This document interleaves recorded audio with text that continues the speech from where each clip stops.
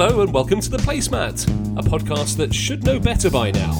I'm Dr. Mike Smith, and as usual I'm joined by my fellow hosts, Mr. Julian Patterson and Mr. John Bennett.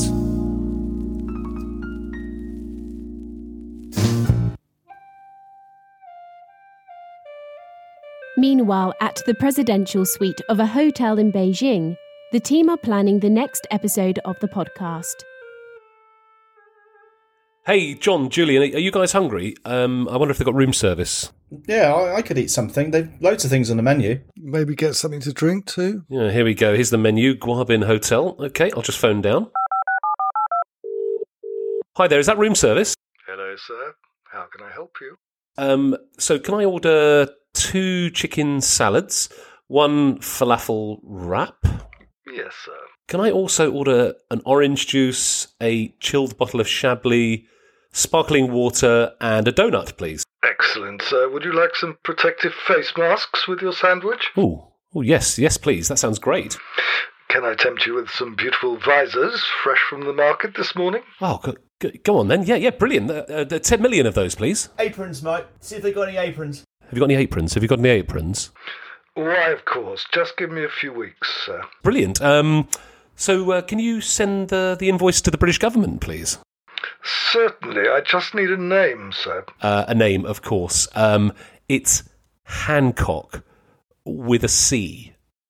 Matt Hancock. Matt Hancock. It's Matt Hancock time. So, after that very convincing dramatic reconstruction, we learnt this week that Matt Hancock signed a £90 million equipment deal with a company that has its registered address as, and excuse my poor pronunciation, the Guobin Hotel, number 9, Fuwai Street, Jiaisheng District.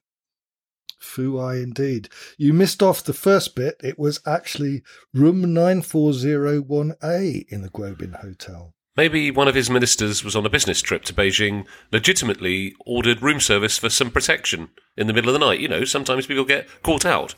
It is one hell of a room service bill, though. Yeah, even for a Conservative minister. At least we got the equipment, so it wasn't a complete waste of money. Yeah, it's been quite a couple of weeks, hasn't it, for value for money and contracts? Yeah, looks like it's a thank you and no white flag above her door for the nation's second favourite Dido Harding. Nice cultural reference, Julian. Yes, despite Baroness Dido Harding being at the helm of the rather crap test and trace system, the committee of MPs that scrutinises public spending has said there's no evidence that the scheme did anything to reduce coronavirus infections.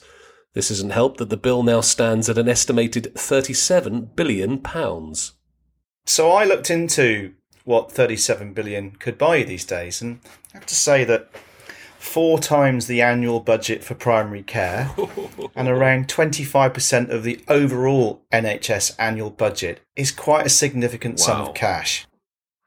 So that is impressive. The statistic that really grabbed me is that Tesla, the company that's totally reinvented the car industry, have spent less than 1/7 of that in their entire R&D budget. I can go one better than that. The Mars Perseverance rover project could have been funded 19 times by that budget. So talk about moonshot. This was more of a Mars shot, surely.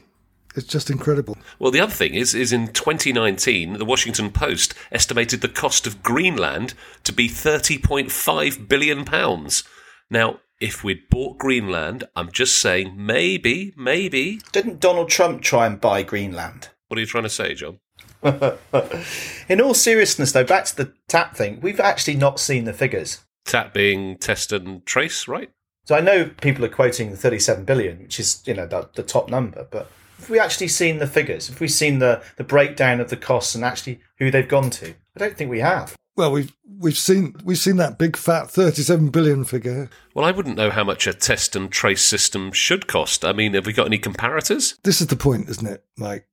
John, we don't know. We don't know what it costs, but it still just looks like a very large sum of money. We've just joked about all the things you could have bought for it instead, like 7 new car industries. But, honestly, £37 billion just sounds absolutely huge. And I guess until we see some figures from other countries, we won't know whether that was a reasonable expenditure or not. But yeah, people are fairly surprised by it. People are shocked because it hasn't worked. I mean, I don't think anyone can disagree with the concept of speed trumping perfection. But I think you can question it if it hasn't worked. And quite clearly, the testing's been okay, it's worked, but the tracing and the isolation hasn't worked. It's been an abject failure throughout the whole process. It hasn't improved. That, I think, is a big issue for people. It's not a big issue for me, John. I like things that don't work. I like things that cost £37 billion and don't work. I really do.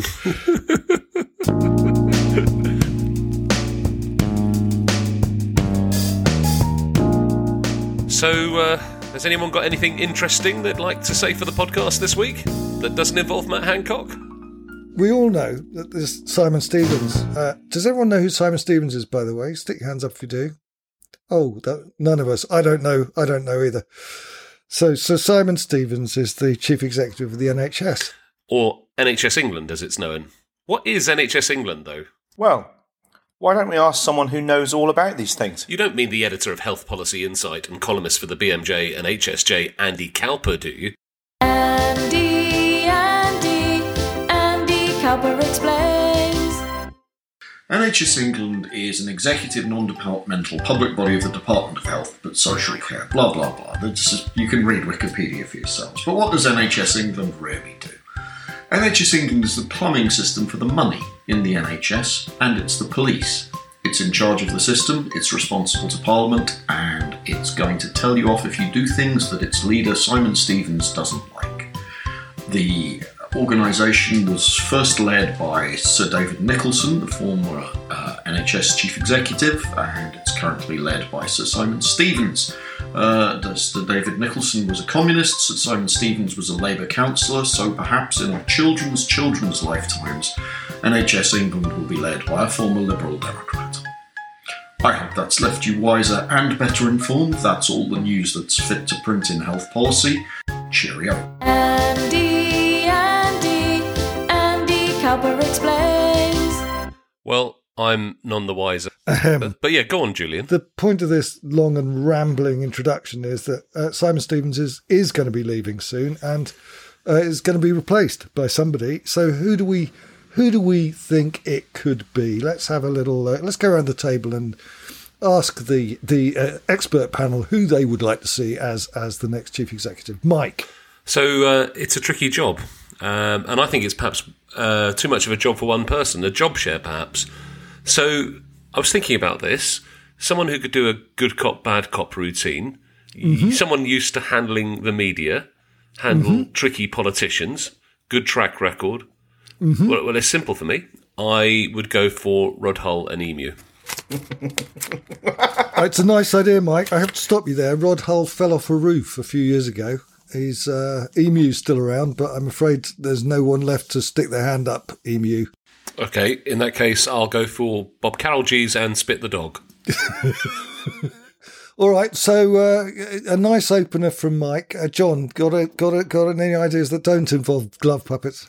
Well, I do actually. I want to continue the theme of job sharing because I think that it is too big a job for one person. I mean, Chief Exec of NHS England, it's quite a lot. So I've been thinking about maybe a committee, and I've also looked at diversity. I've looked at access, openness, popularity, and so I'm of the view that the cast of loose women would be the perfect conglomerate to be the chief exec of NHS England. No. Sorry, no, hear me out. I've thought about it. So I've got Janet Street Porter on comms, Linda Dobson, NHS London, deputised by Stacey Solomon. We've got Kim Marsh on procurement, Denise Welsh, the North. She's from the North East, and she knows about pandemic management. What do you mean she knows about pandemic management, John? Well, she's been advising, many of her followers on moving and coming out of lockdown. Has she? Oh. Look, I'm confident. Loose women. There's my offer. All right, John. Well, who have you got? Who have you got up your sleeve? My vote would be for Meghan Markle. I mean, you can't go wrong, can you? She's got everything. She's a strong woman. She lives in Yorkshire. I'm not talking about the same Meghan Markle, by the way. I'm talking about Meghan Markle from Bradford. It's completely different. I wouldn't go anywhere near the other Meghan Markle because it's just so controversial. You know, sometimes you hear an album and you know it's just going to be great forever, like Pink Floyd's Dark Side of the Moon. Well, this week's Virtue Signal is just one of those. Virtue Signal of the Week. An AA man once asked me, "What do you do?" I replied, "I'm a doctor." "Oh, my last customer was a specialist surgeon," he exclaimed. "What kind of doctor are you?" "I am a GP," I replied. "Oh, wow. So you're a specialist in, well, everything?" Yes, I am. Virtue Signal of the Week. He's one of the top chief execs in the UK. He's redefined the relationship between mental health and community services. He leads the UK Zero Suicide Alliance, and he makes a surprisingly good cheese and onion pie. I'm talking about Joe Rafferty. Joe, welcome to the placemat. It's lovely to see you. Tell us a joke. Oh, all right. From my childhood, Mum walks into the doctor and says, "Can I have something for my kidneys?" He gives him a pound of onions. Ba-bum. That's terrible, isn't it? What bad habit do we have in the NHS? Well, I suppose I could say how long have you got, but well, look, I think in the NHS, I'll pick on one thing here, and what I'm going to say is competitiveness or competition. And I don't mean that as the sort of market-orientated competition. And actually, oddly, the most competitive group of people I've ever encountered are NHS chief executives. I think actually, when we're all interviewed and selected to be particularly provider chief executives, we're actually selecting you for those characteristics. And now what we're saying is, by the way, we want you to do it a bit differently. That competition, has a value. Wanting to create an edge, wanting to make your organization the best is, of course, important. It's really important. But I think unchecked, it becomes an enemy of relationship. It becomes the thing that really stops us being allies. And, if you think about the current white paper stuff and, we're going to move from competition to cooperation. But in truth, what's ever stopped us cooperating? Do we have the NHS we deserve? It's probably a question we all might have answered differently a year ago. I do think we need to think about that question in the context of where we've been for the past year and COVID, because we have seen a pretty remarkable response. Difficult as that has been, and it has been difficult because we faced so many challenges that we routinely haven't faced before. But the one thing I think, as I reflect back on that, is we've seen a tremendous sense of teamwork grow. We've seen a set of connections grow that probably we haven't before. We've moved at a pace at times has been completely and utterly remarkable. So I think in the context of COVID, the NHS has stood up and stood up well.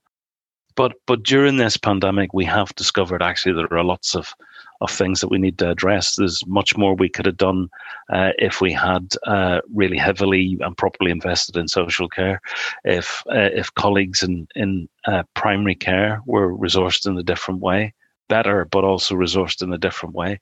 If telemedicine was a real thing rather than something that feels like it's an interesting, innovative thing to do on the side. If we started to mainline that stuff, then I think actually we get a really, really promising future. In answering the question, let's acknowledge the brilliant job the NHS did in the past 12 months. What's made you passionate about preventing suicide in this country? Let's just say about 6,000 people a year die by suicide. That's a football team a day. That's the equivalent of 12 jumbo jets a year crashing. And if you sort of go with the last analogy, if we had 12 jumbo jets crashing a year, you can imagine what the public response would be. Civil Aviation Authority would be in. There would be no airplanes taken off until we understood the issues and we treated this as a sort of societal safety question. Yet, we can have 6,000 in England of our citizens die in despair, I think is probably die because life doesn't feel worth living. For me, feels like it's just really one of those wicked problems. About a third of those people die while they're under the care of mental health services. A number of years ago, I think, oddly, we got to a point, even in mental health organizations, of accepting that suicide's inevitable. And, that provoked for me the question, well, why are we trying to do prevention? Because if you think something's inevitable, you probably won't try and prevent it. And it really made me begin to question, have we got a paradox here that we need to address? And of course, as a chief executive of a mental health trust who has dealt with bereaved families as a result of suicide in our care, it made me feel very, very strongly my personal accountability as a chief executive when a bereaved relative says, but when our son or daughter came to your services, we thought they were going to be safe. That's a really big challenging statement. So it made us in Merseycare think really differently, and we rather audaciously said we were going to be a zero suicide organisation. It led us to a really interesting conversation with staff. If the number isn't zero, what's the right number? And, that's a pretty hard question to answer. I think you get the answer should be zero. We said zero suicide isn't rhetoric. It has to become a set of practices. And we've started to embed those practices in something called the Zero Suicide Alliance. And I would love everybody who listens to this podcast to just Google Zero Suicide Alliance and take on our training. That will be a really worthwhile thing to do. It's very powerful. What do you think is going to have the biggest effect on mental health services in the next 12 months? We know if you look at any sort of serious societal shock, we can talk about the pandemic, but if you look at terrorist incidents, earthquakes, significant civic upset, you see the mental health response to that, the trauma that generates in the population tends to not immediately generate a response, but there is a lag time. So, we've got to be really careful in the next 12 months because we see, quote marks, nothing happen, that nothing will happen. We need to take a really long-term perspective on this. We need to put surveillance systems in place that are going to give us very early clues about whether or not we're seeing an uptick in, some of the really, really significant things that are probably going to boil over into big service problems in the future. We do know that children's mental health is already a significant issue. CAM services are under distinct pressure. Our crisis services are boiling hot. Demand for mental health beds are starting to outstrip the availability of beds, because I think it's going to take mental health services a good 5 years to recover. And I still think we're going to see the surge yet to come. I think the other really critical thing I would say for mental health is to invest in things that aren't mental health, or at least don't have the mental health label on them. We need a primary care recovery fund. I think we need a social care recovery fund. These things are important to people who are experiencing mental instability, mental illness, as are organisations like my own. About your organisation, how do you hold your own and your organisation's own in a system full of acute hospitals? Yeah, there's no chestnut. If the pandemic taught me a lesson, and I think it's a lesson probably most people in mental health and community services have already picked up, is to sort of provide mutual aid into a system in the way that we did during the pandemic. You sort of got to have some scale. If you're a very small provider, it's just difficult to find the additional bandwidth, frankly, to be able to, to team and ladle, teams from one part of the system into the other. The last thing I'd say about getting a little bit bigger is to get into that whole area around how do we How do we structure our information differently? How do we become a cornerstone of this, this thing that everybody keeps talking about around population health management? But how actually do you move that from an interesting set of concepts into being an organization that begins to structure itself around that? So I think for all of those reasons, John, I feel confident that we'll be able to hold our own in that sort of approach. The question is, will other organizations be able to do that?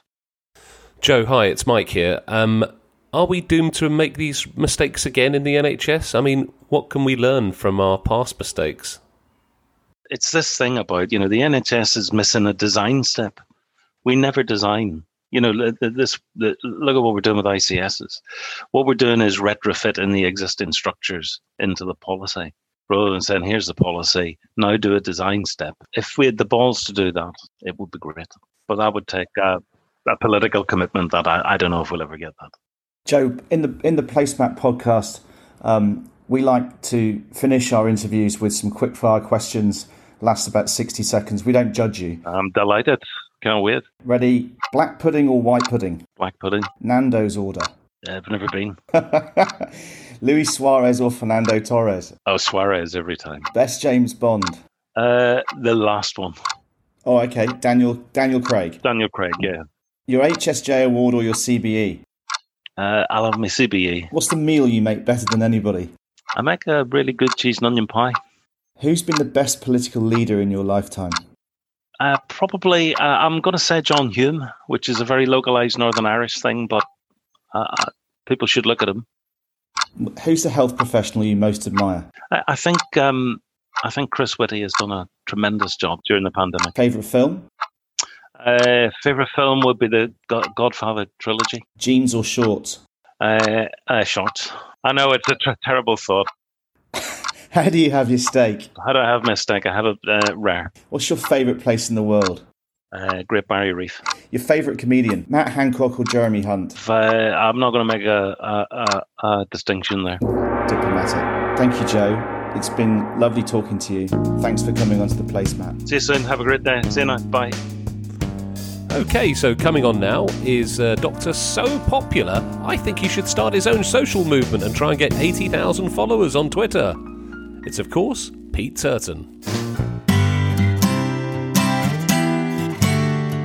Pete Turton, he knows you're hurting, yeah.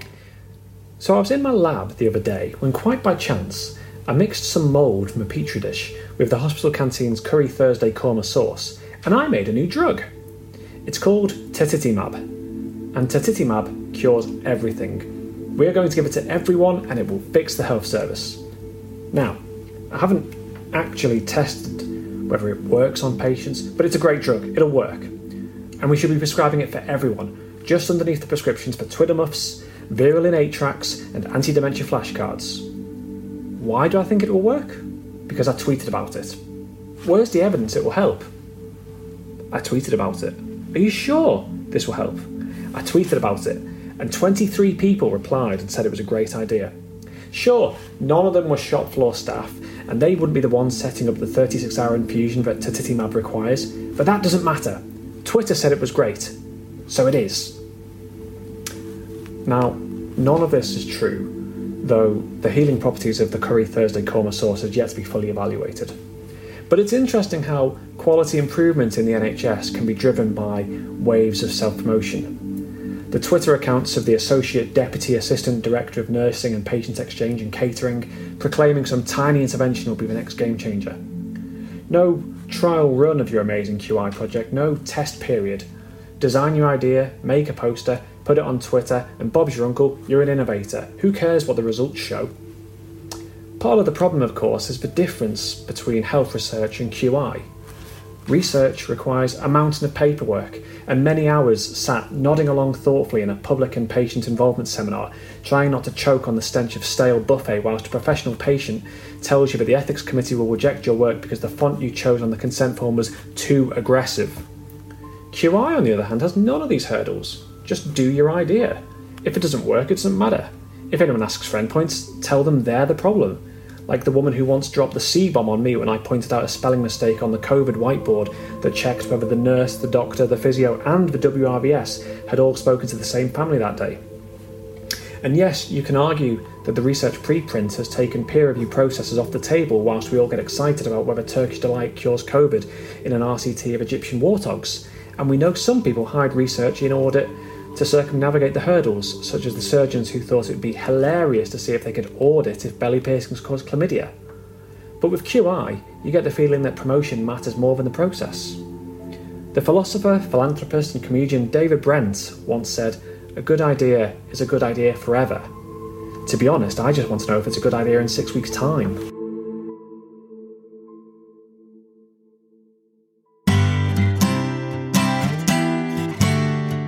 Be certain he knows you're hurting, yeah. Okay, that's great. Looks like we've come in under time, and unfortunately, that's all we've got time for this week. If you like what you've heard, then please subscribe to our podcast channel. If you haven't, then you're going to have to ask yourself what you've been doing for the last 25 minutes and 53 seconds. I can be found at Dr. MD Smith. I can be found at Mr. John M. Bennett. And I can be found at J. Tweeterson. So I just need to thank our guests today, Joe Rafferty, and a bit of a surprise appearance there from Andrew Cowper, and of course, Pete Turton. We'll see you next week with a new guest, and of course, Pete Turton, although I don't believe a word he says. Mike, I understand that you've got a personal relationship with Pete Turton, or you had one, and he cut you off. He's entitled to cut you off if he wants to. Look, has he said anything about you since he cut you off? I don't think he has, but yet you continue to trash him. Okay, I'm done with this. I am done with this. You can trash me, mate, but not while I'm on. The placemat. Tougher than a doily. Neater than a tablecloth. He was sacked, wasn't he, John? He was sacked. He didn't just resign.